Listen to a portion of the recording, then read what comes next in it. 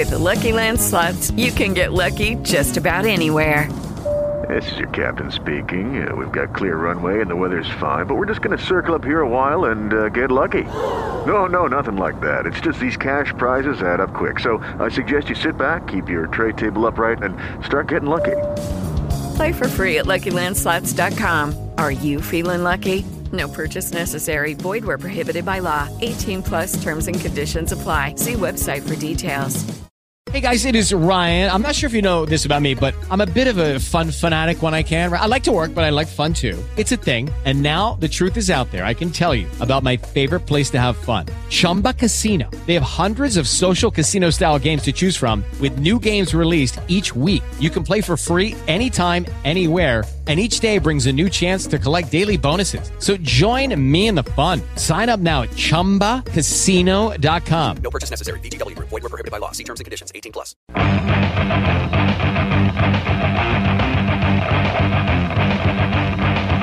Welcome down the mat. I'm Kent Seska with the National Wrestling Hall of Fame Dan Gable Museum, joined by Doug Van Gelder. Doug, how are you this afternoon? Well, you know, we're going to be talking wrestling here, and I'm pretty disappointed in the performances that came about at the World Championships, but we'll get into that in more detail. Other than that, it's a pretty good day.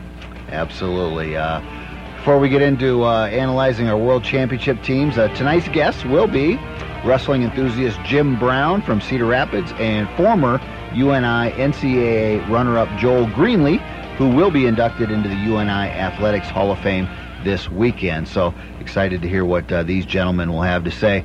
As you mentioned, Doug, our USA wrestling team at the World Championships in Moscow, Russia from September 6th through the 12th did not have a good performance. 21 wrestlers competed in 3 different disciplines and brought home a grand total of 2 medals.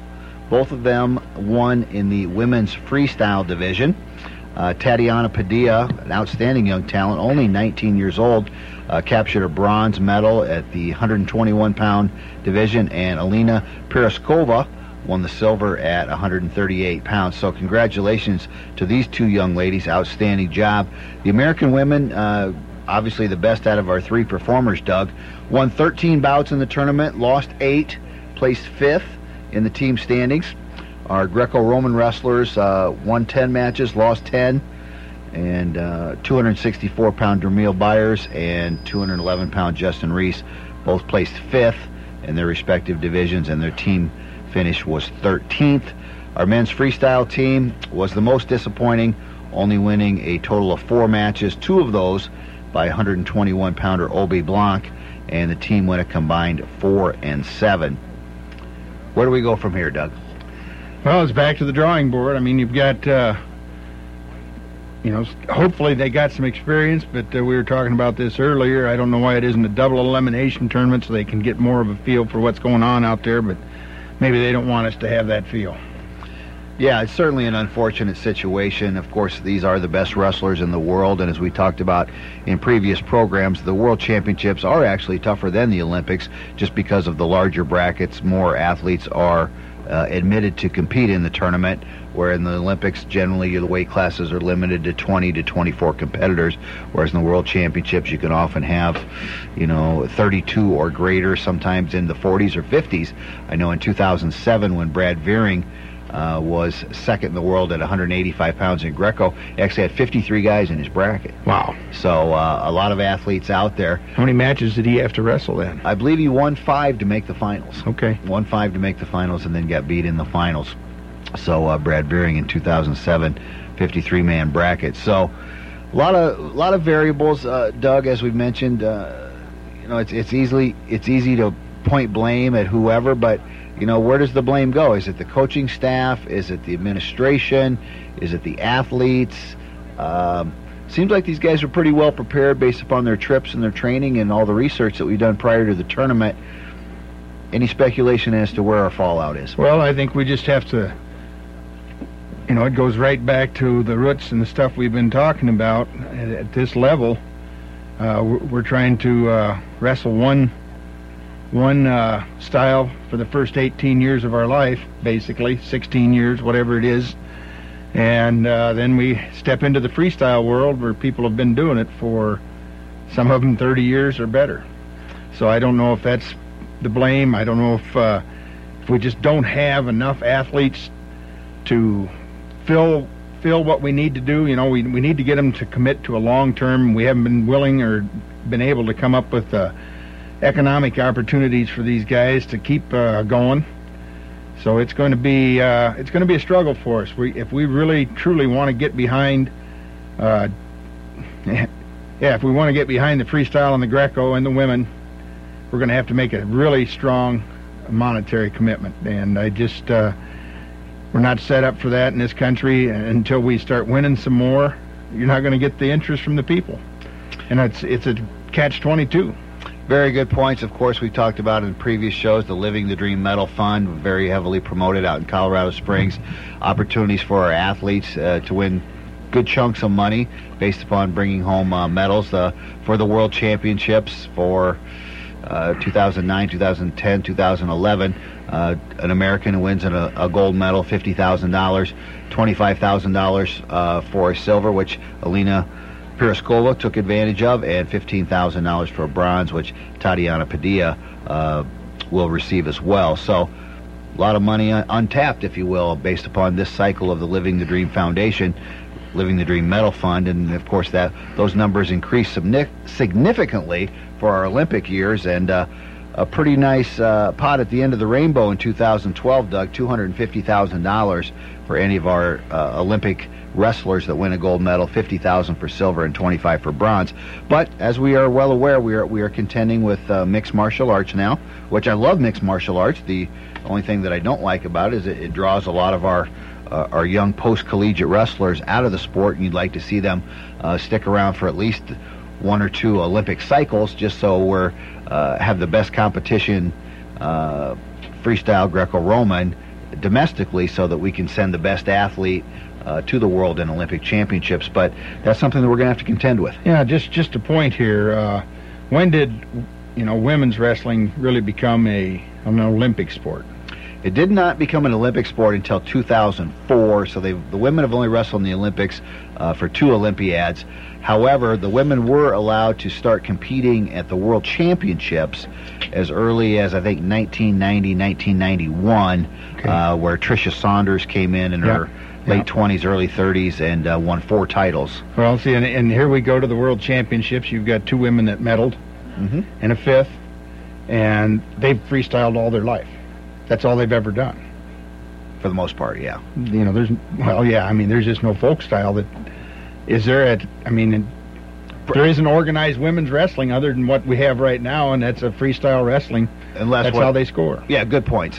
Some of those women who are our freestyle team, of course, probably as a kid and at the club level and maybe even the junior high or high school, perhaps competed against guys in the folk style discipline. But from the college teams, the Lindenwood, Waldorf, the teams that compete at the national duels in women's freestyle at the collegiate levels, that's where that is. I'm not sure. I know in certain states, Doug, like in Texas and some of the other states, they do actually have women's folk style wrestling at the high school level, but those opportunities are rare. Some other things we have to take into consideration, certainly not excuses, but facts.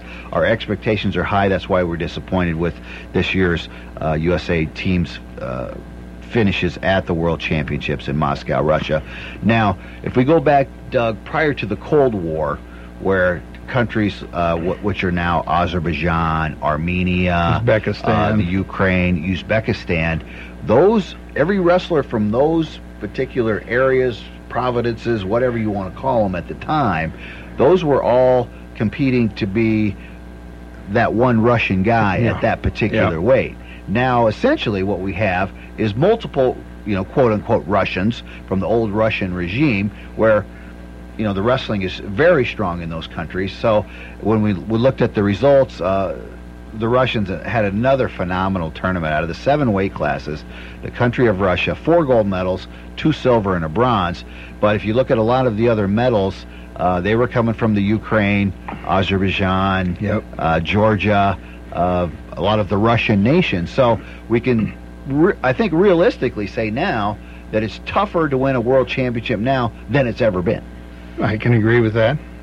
You know, that's like I said, these guys come from all over Southern Europe, Eastern and Southern Asia.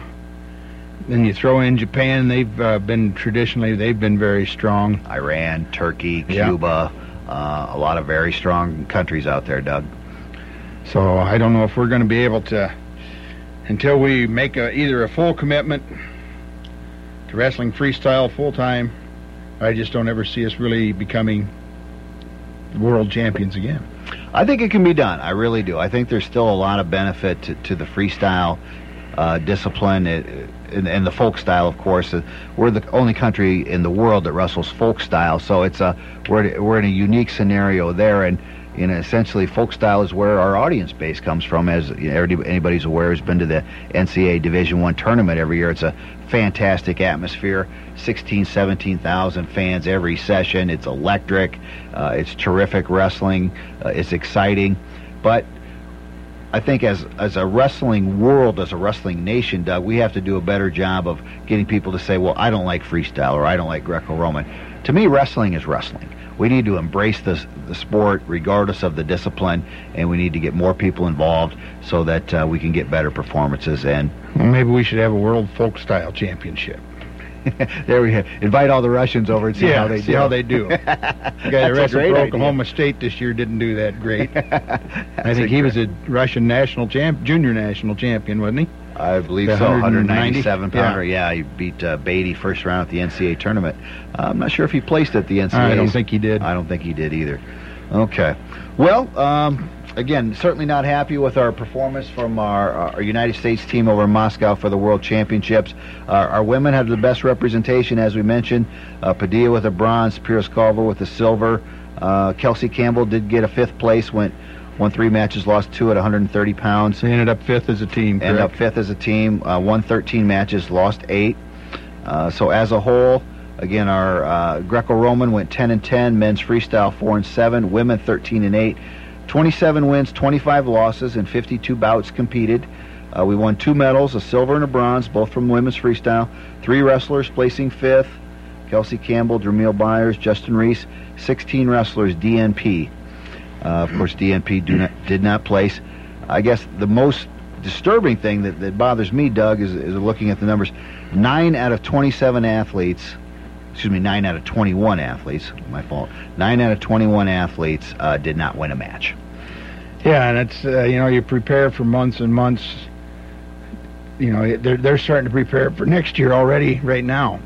Absolutely. And to go there and have a single elimination tournament, it doesn't make much sense to me. Yeah, the tournament obviously should be double elimination, and hopefully that will change sometime in the near future with the way the rules change so often. It would certainly be a nice way to bolster some more participation and better opportunities for the guys to come back and win a medal. I think we ought to get some kind of new FILA. Make it more sensibly controlled. Old FILA hasn't been too good for the Americans. They have not been consistent either. No, it's a rash of inconsistencies, no doubt about it. Doug, the last U.S. team not to win a medal at the World Championships was in 1975, and ironically, that tournament was held in Minsk.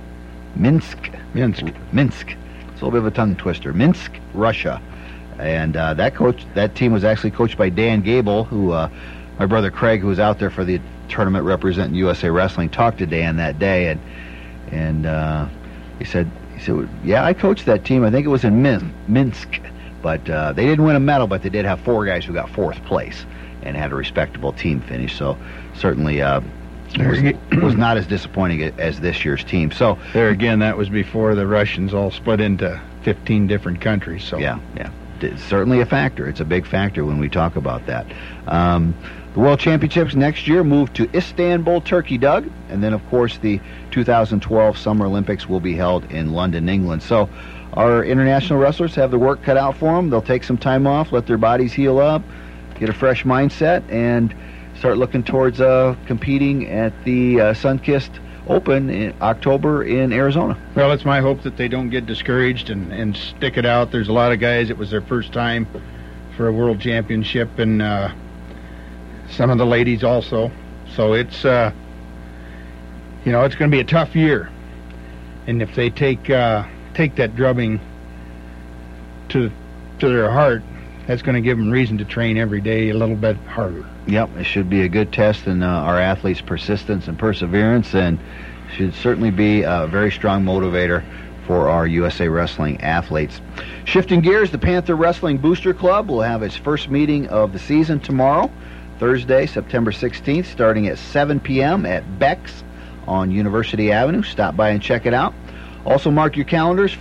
Next Friday, September 24th, the Dan Gable Museum will be hosting its quarterly breakfast social from 8 to 9 a.m. 1984 Olympic silver medalist in the 400-meter hurdles, Danny Harris, will be the keynote speaker. Harris is now an assistant men's track coach at UNI. While he was an Iowa State Cyclone, Doug, he was undefeated in 37 races in the 400-meter hurdles and was a 3-time NCAA champion in that event. So looking forward to hearing from Mr. Harris and seeing a lot of our good friends of the museum, and anyone who hasn't been to the museum, great opportunity to come down and check it out and have a little breakfast, and good way to start off your Friday.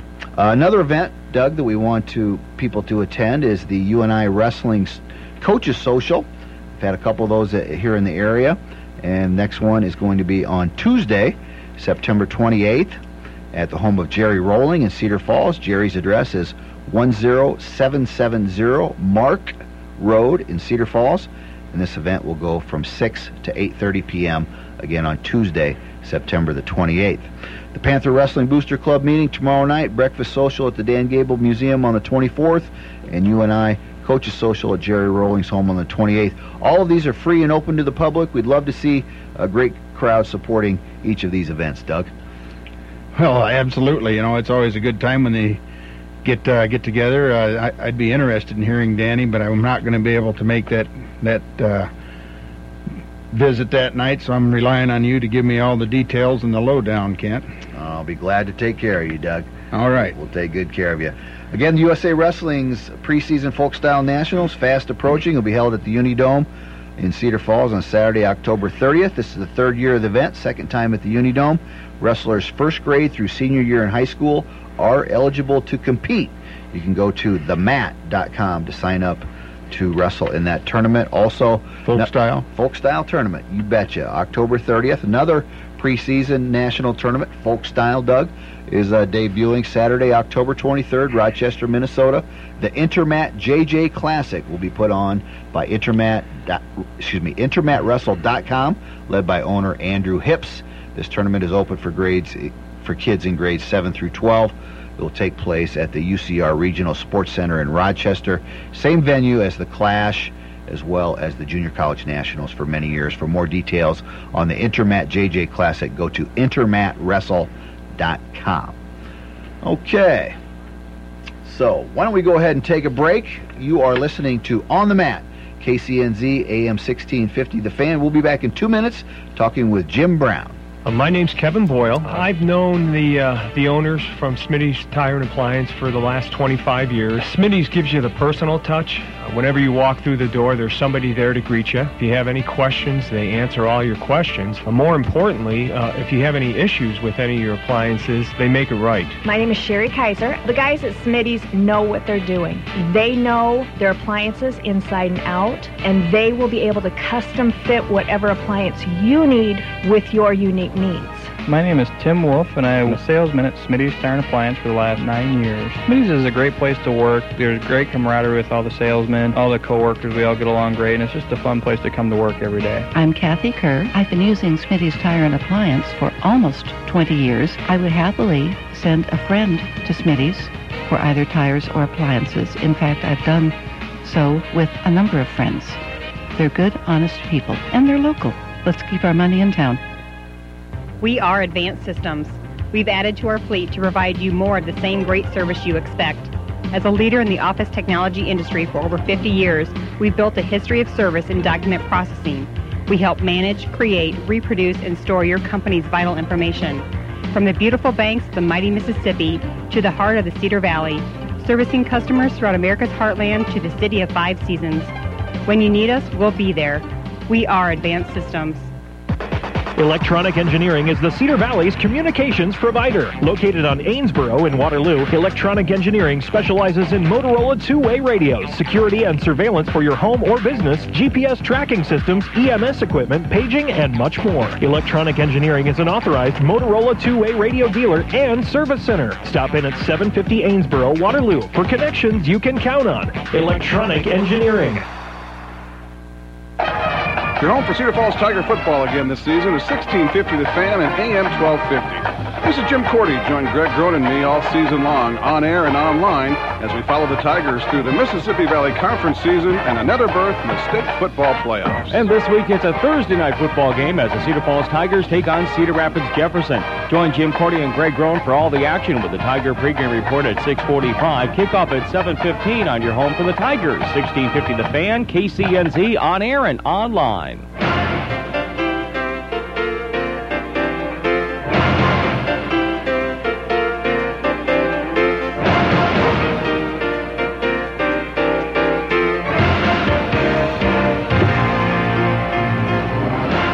Welcome back to On the Mat. I'm Kent Sesker with the National Wrestling Hall of Fame Dan Gable Museum, joined by the world's greatest co-host, Doug Van Gelder. Our first guest tonight is Jim Brown, businessman from Cedar Rapids, who's one of the most active wrestling fans in the nation.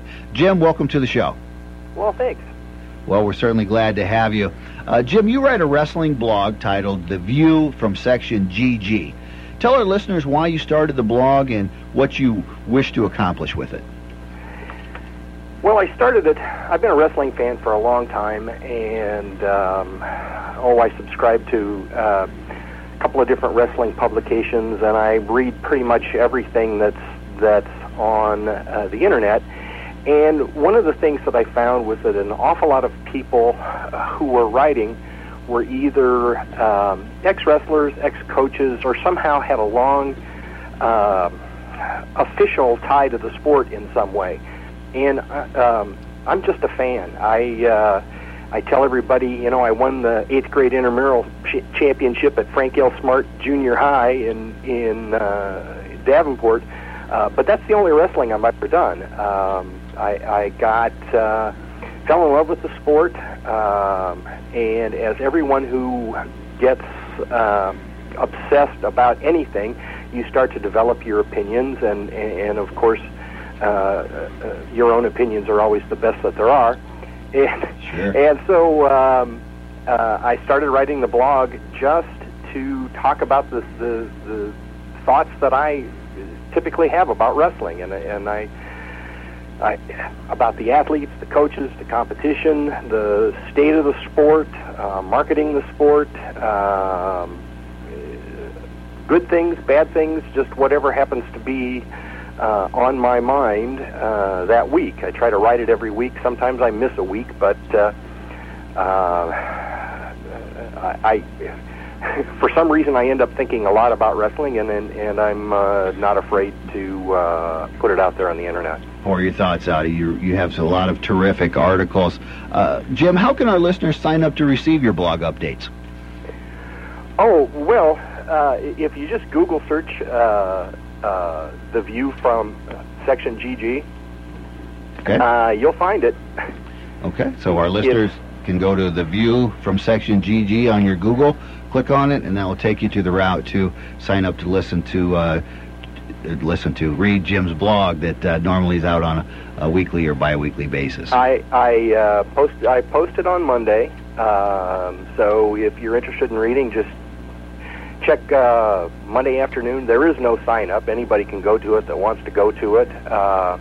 I have a group of what I call subscribers who are people who have interacted with me over the years, either given me feedback on the blog or contributed to the blog or in some way expressed extra interest in always being sure that they got it. And to those people, they typically get a little bit of an additional message from me as I send the email notification out to them.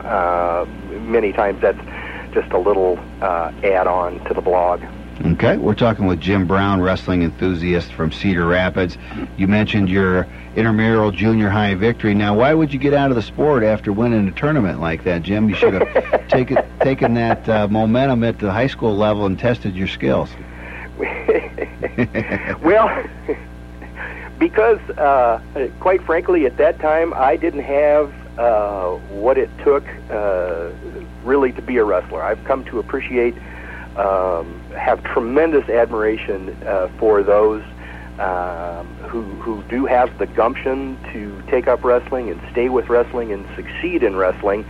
I found that I was pretty good. I could run in one 440-yard circle okay, and that was about my athletic ability back then. Understand. Obviously, your passion for the sport of wrestling has evolved. What has made you, the further you've got into wrestling, so passionate about supporting and promoting our great sport? Well, Kent, if you spend much time on the internet, and I probably spend way too much time there, you start to see a lot of people who are always saying, why doesn't somebody do something about this? Or why doesn't somebody do something about that? Why doesn't the NCAA handle this? Where is the NWCA on this particular issue? And I just thought, well, what the heck, you know? Why can't that somebody be me? Why can't I find something that maybe I can do that'll help the sport? And I fooled around with a couple of things for a little while, and then I landed on one that seems to work for me. Absolutely, which is a nice segue into the next topic. We're talking with Jim Brown, wrestling enthusiast from Cedar Rapids, Iowa. Jim, last year you launched an ambitious project called Tickets for Kids, which was intended to allow young kids to attend the Saturday morning session at the NCAA Division III Championships that were held at the U.S. Cellular Center in Cedar Rapids.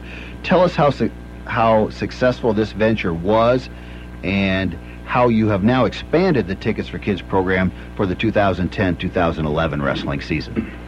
Well, I set the goal last year. I wanted to raise enough money so that we could send 1,000 kids to that Saturday morning session. And we didn't make it, but we did get a few over 600 kids there. They came from, middle school wrestling teams, youth wrestling clubs. We had some Special Olympians there. We had a ton of kids from Cedar Rapids' most flood-impacted elementary school. The community of Cedar Rapids, the business community of Cedar Rapids, was hugely supportive. I'm going to give a particular shout out to the Cedar Rapids Marriott, who kicked in $2,000 for this effort last year. Terrific. And the wrestling community was very supportive. And I actually, as you said in the introduction, I run a small business, and I actually, after last year's Tickets for Kids effort, I just was really debating whether I wanted to continue on. And then Eric Betterman a few weeks ago threw out a challenge on the open mat. And his basic idea was wrestling fans should support their programs just buy tickets, whether you can use them or not. And I drew upon my experiences with last year's Tickets for Kids and said, wait a minute, if we're going to buy the tickets, why don't we give them away? And because believe me, my experience tells me you can find groups that'll take the tickets. That's not a problem. Sure. So I threw out this fan challenge idea, which was which school's fans could raise the most money to buy the most tickets to get the most kids into a wrestling event. And the initial response has been pretty good, quite frankly. You bet. And then after it became known a couple of weeks ago that the University of Iowa was not going to be competing at this year's national duels, a couple of the fans who support Tickets for Kids suggested that we do an effort specific to national duels, and we've been having some luck with that, especially from my friends at Coe and Cornell. They've done a bang-up job. And by the way, for those of you out there who might be competitive, Coe is kicking everybody's butt, so get on it. Cohawks are leading the way. How can our listeners get involved to help with the Tickets for Kids programs, Jim? Well, if they go to the blog, they can find my address. They can find my email. You can tell me which school you're entering the fan challenge for, and which event that you want the kids to be able to go to. You can, my address is, it's Jim Brown, 130 24th Street Northeast, Cedar Rapids, 52402. Or you can email me at jim@dmsolutions, the number 4, the letter U.com. But all that information is in the blog. It's in the one that I wrote this Monday, and then it's also in there from 2 or 3 weeks ago. Absolutely. So for those of you wanting to get involved with the Tickets for Kids programs, please go to Jim Brown's blog at The View from section GG. And you can get that right off of Google and go to his articles as well as the Tickets for Kids program. We're talking with Jim Brown. Last season... Just a second, Ken. I want to know more about how did you get that title, Jim? Section GG. Well, because over the last 23 years, I've watched most of my wrestling from Section GG, Row 12, Seat 1 at Carver Hawkeye Arena. There you go. I knew the Hawkeyes had to figure in there somewhere. That's a pretty good vantage point. And that's okay. Well, I'm a wrestling fan first, but there's no denying that I'm a Hawkeye fan. And I've told this story a lot. What really hooked me on wrestling was I had a friend back in 1970 who wrestled for Augustana College in Rock Island. And he wanted to drive up to Ames to go watch Gable wrestle, but he didn't want to go by himself. So he asked me to ride along. And I can't tell you who Gable wrestled. I can't tell you who the other team was. I can just tell you that I thought that what I watched him do, especially with those double arm bars, and I didn't even know what he was doing then. Mm-hmm.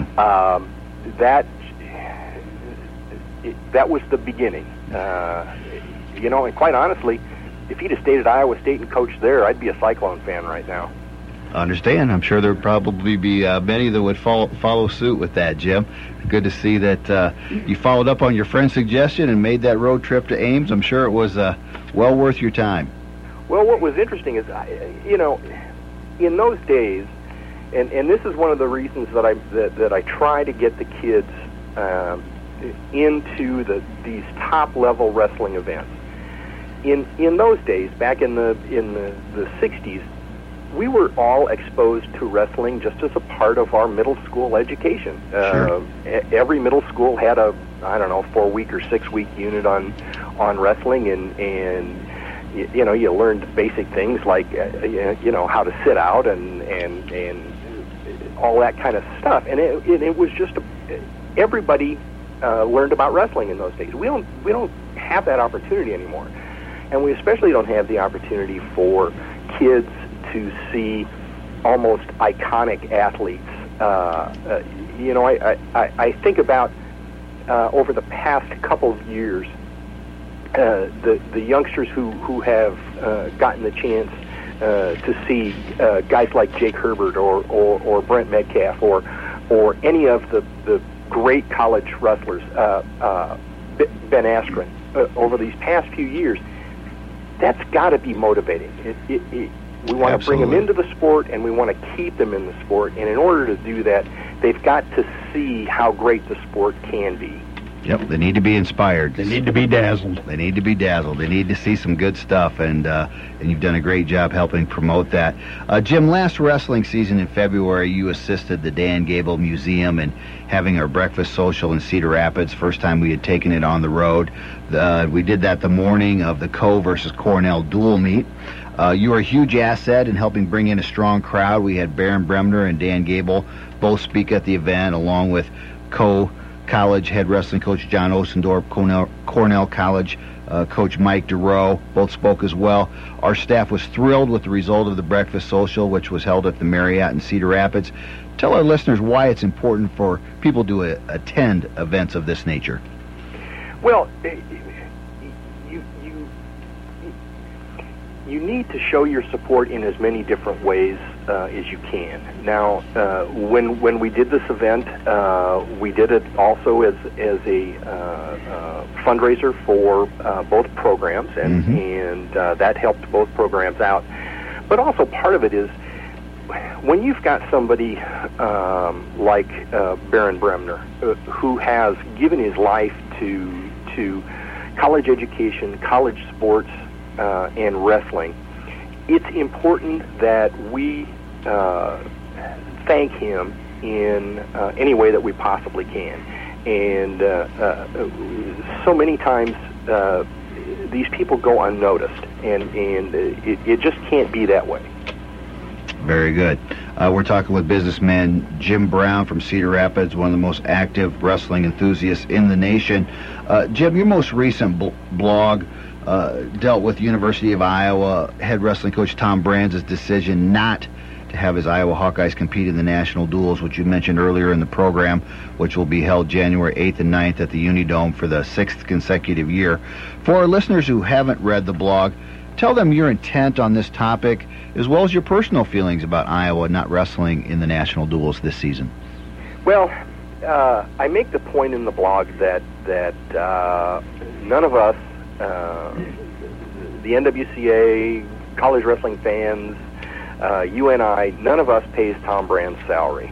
The University of Iowa does. And they don't pay him to advance the cause of wrestling. They pay him to educate young men, make them better wrestlers, and win championships.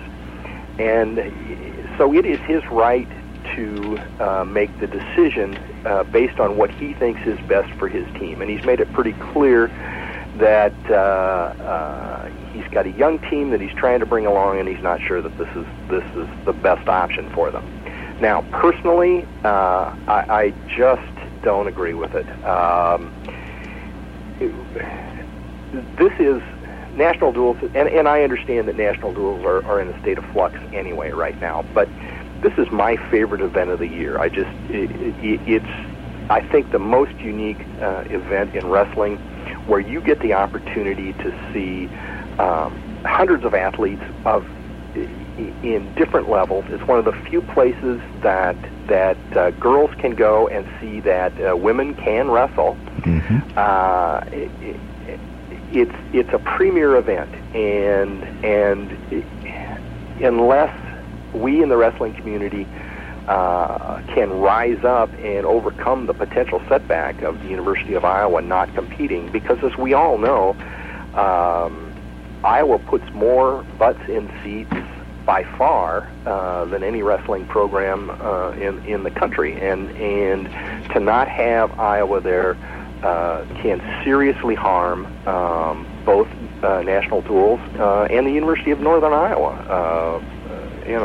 Let's face it, this is their event. I mean, it's the NWCA's event, but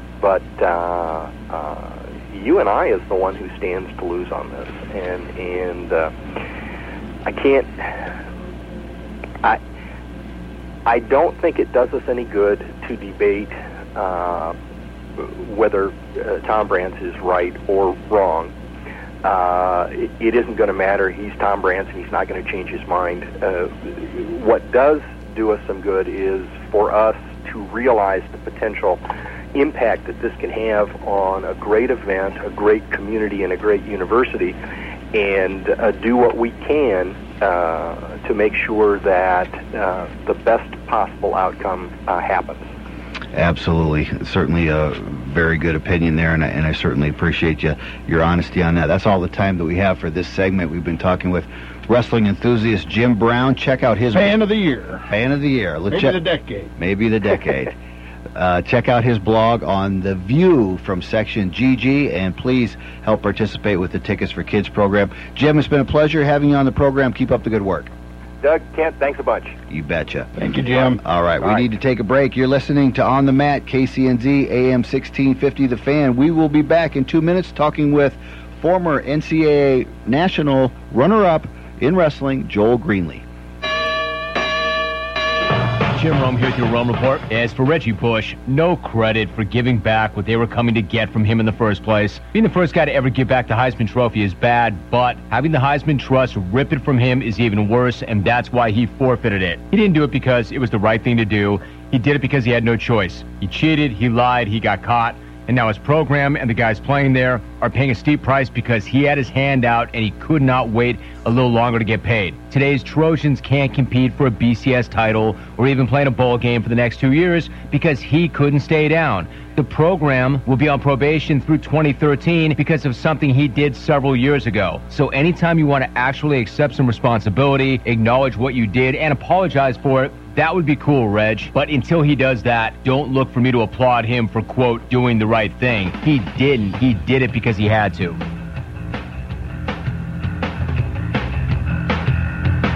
The frame of a race car is forged, calibrated, and tested beyond measure. The frame of the new Chevy Silverado HD was forged, calibrated, tested, tortured, and beaten beyond measure. It resulted in a high-strength, fully boxed steel frame that can carry up to 6,635 pounds. That's more than Ford or Dodge. For more info on the most powerful heavy-duty ever made, go to Chevy.com/New Silverado HD. Requires regular cab model and gas engine. Maximum payload capacity includes weight of driver, passengers, optional equipment, and cargo. See dealer for details. You know how to tell if a man is serious about the work he does with his hands? Look at his feet. If he stands in a pair of Red Wing boots, that means he stands for something. He cares about the work he does and the crew he works with. He works with his brains as much as his brawn. Work is craft. Work is complex. Work is family. Work is pride. Red Wing work boots are purpose-built for the exact work you do. Red Wing shoes. Work is our work. Coaching college football is tougher than you think. It's a lot more than months of practice, hours of film, and countless X's and O's. They also endure a grueling schedule of radio broadcasts. The Cyclone Sideline Show, Mondays at 6:30 on the Cyclone Network. Join John Walters for the Cyclone Sideline Show every Monday night from 6:30 until 8. It's your chance to hear from and talk to the coach. The Cyclone Sideline Show, Monday night, 6:30 till 8 on The Fan. I'm meteorologist Ray Miller with your Weather Eye forecast on The Fan. We'll see a good chance of showers and thunderstorms tonight with a low of 55 and northwest winds at 5 to 15. Thursday, a few showers early in the day, otherwise sunny skies with a high of 66 and light northwest winds. Friday, a chance of an isolated storm with a high of 72. Saturday, a slight chance of storms with a high of 69. Sunday, partly cloudy with a high of 76. I'm meteorologist Ray Miller on 1650 The Fan, KCNZ. Right now, it's 81.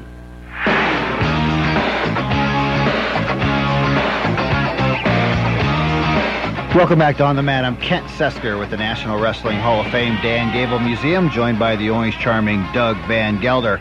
Our next guest is a native of Waverly, Iowa, where he was a state wrestling champion in 1984 at 185 pounds. Went on to UNI, where he was a two-time All-American, placing second in the NCAA tournament as a senior at heavyweight, and will be inducted into the UNI Athletics Hall of Fame this weekend. Welcome, Joel Greenlee. How are you, Joel? Good, how are you? Good, good. All right. You told me earlier you're in the process of driving back to Iowa as we speak. What kind of emotions are you experiencing as you prepare to be inducted into the UNI Athletics Hall of Fame? I'm a little bit excited. I haven't been back to UNI in a while, so it's neat to be going back for the weekend. Okay, good deal. The UNI Athletics Hall of Fame had its charter class in 1985, which included wrestlers Bill Smith, the only Olympic champion UNI has produced in any sport. Jerry Lehman, who was also an Olympic silver medalist. Bill Cole and Keith Young, some of the greatest wrestlers ever to put on a UNI singlet, or Iowa State teachers at the time. You become the 26th UNI wrestler to join this Hall of Fame, along with the likes of Bill Wick, Gene Liebert, Mike McCready, Frank Freeman, Jim Miller, Gary Bentram, Ken Snyder, and several others. How does it make you feel to be in this elite company of these great athletes with your induction this weekend? I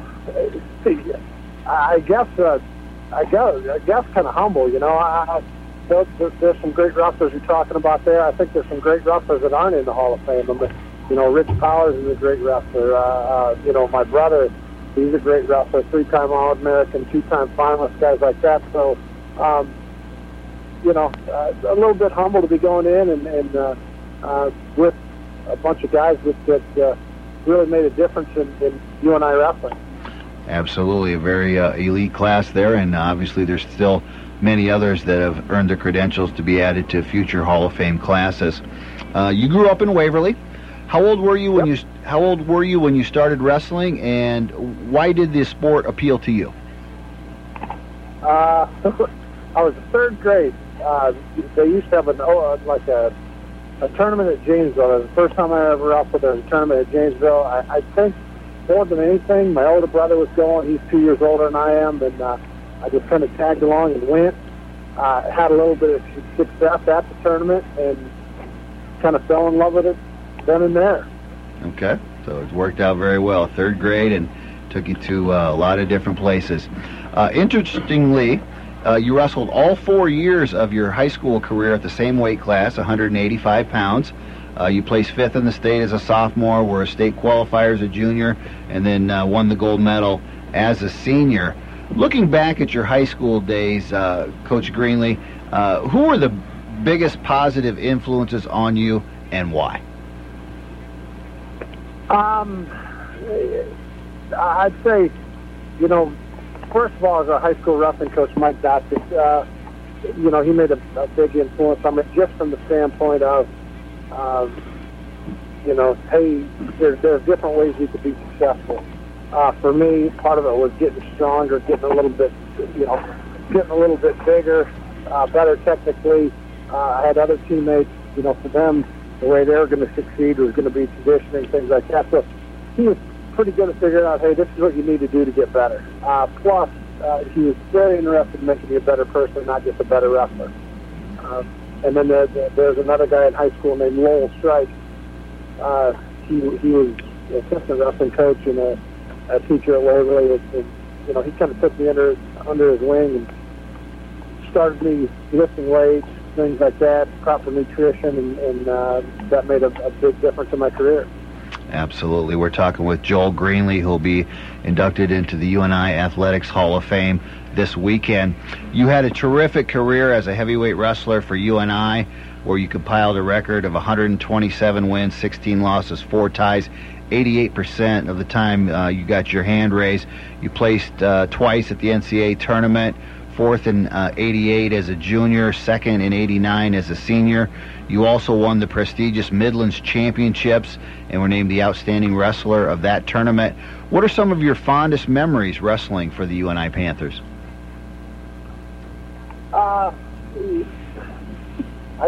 I think a lot of different things. My junior year, well, I think maybe it was my sophomore year.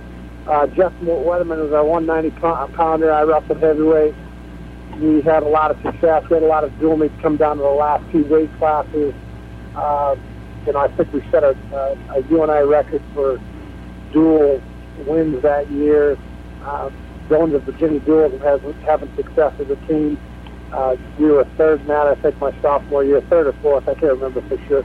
Things like that were, you know, I think real special memories. The things we did as a team. You know, I remember there are years when I wrestled there anyway, we were ranked at the top 8 in the country in the dual meet polls for almost every year that I wrestled. That's pretty solid statement there. Obviously, had some very good teams back in the late 80s. Amongst many years that UNI wrestling has been very strong. We're talking with Joel Greenlee. After college, you wrestled internationally for a few years. Did you have other career plans when you stopped competing, or did you just want to become a wrestling coach? I just wanted to become a wrestling coach. Probably from the time I was a freshman in college on. I think I had a little different. I wasn't thinking too much along the lines of coaching when I went into college, but once I got there, I really liked the atmosphere. Kind of fell in love with wrestling there. I might have had a lot of success in high school because I just didn't know any better. But once I got to college, I figured out, hey, you know what, I really had a passion for the sport, wanted to stick with it, wanted to help other people with some of the knowledge I gained through the sport. Absolutely. One of your college teammates and now an assistant coach at UNI, Mark Schwab, apparently gave himself the nickname The Duke while he was a student athlete at UNI. Is this a good moniker for Mark Schwab? Yeah, I think so. I remember when he did it, actually. He just came in and announced one day that, hey, I want to be called the Duke from here on out. So that's kind of the way it happened. Probably going to be fun hooking up with him this weekend, isn't it? I heard the story, and I wanted to hear it from one of his teammates, but that's pretty much how he said it, too. He said one day, just came in and said, from now on, you guys just call me the Duke. That was basically it. I don't remember any rhyme or reason or why, but I do remember what happened, and I was like, all right, that's what we'll call you from now on. He's the Duke. All right. We're talking with Joel Greenlee. Joel, you placed second in the Olympic trials in 1992 to Bruce Baumgartner, who won his second Olympic gold medal in Barcelona, Spain that year. How many times did you wrestle Baumgartner, and what made him so difficult to beat? Well, you know what? I'm not exactly sure how many times I wrestled him. I would say, in the neighborhood of 10, give or take. Mm-hmm. You know, a lot of things. I mean, he worked exceptionally hard for a heavyweight, I thought. He was unbelievably strong, and he understood what he could do and what he couldn't do. And he was going to stick to what he could do, and there was no way you were going to get him in any sort of position that he couldn't be successful. Mm-hmm. You know, that was just his game. Did you ever beat Baumgartner? Not when it counted. So you did beat him, though. We wrestled a few times in practice matches and things like that where I got the better of him. I wrestled in front of at the Dapper Dan one year. We were worked out in front of all the kids down there, and I had a pretty good day there. But when it counted and something was on the line, no, I never did beat him. Okay, well, nothing to be ashamed of there. Bruce Baumgartner, of course, one of the most successful wrestlers in American history. From you look at it from a pure number standpoint, he was our most successful wrestler. I believe 13 world and Olympic medals, 4 times in the Olympics. He brought home a medal, 2 golds, a silver, and a bronze. Bronze in 1996. I believe he was about 35, 36 years old at the time, so he had a fantastic career. We're talking with Joel Greenlee. You're starting your 14th season as the head coach at Ohio University. What led you to Ohio U, and how long do you plan on being the head coach? Well, I think in 1997, I got a call from one of their associate athletic directors. He asked if I was interested in coming out to Ohio and being the coach. And I remember I drove through around on US 50 on the outskirts of Athens one time, maybe a year or two before that. I go, man, that's a beautiful campus. That's a nice place. That's a nice place to live. So, I went out there for an interview, and they offered me the job, and I took it, moved out there. As far as how long do I plan on staying, that's something that's pretty hard to say. I mean, right now I love to coach wrestling. I like everything about it, but I also think at some point in time it's a young man's game, so I don't want to be in it forever. But I don't see myself getting out of it the next few years either. Absolutely. We're talking with Joel Greenlee, who will be inducted into the UNI Athletics Hall of Fame this Saturday. Going back to your competitive days, Joel, who was the toughest opponent you wrestled in high school, and who was the toughest opponent you wrestled in college? Boy. The toughest opponent I wrestled in high school is a guy that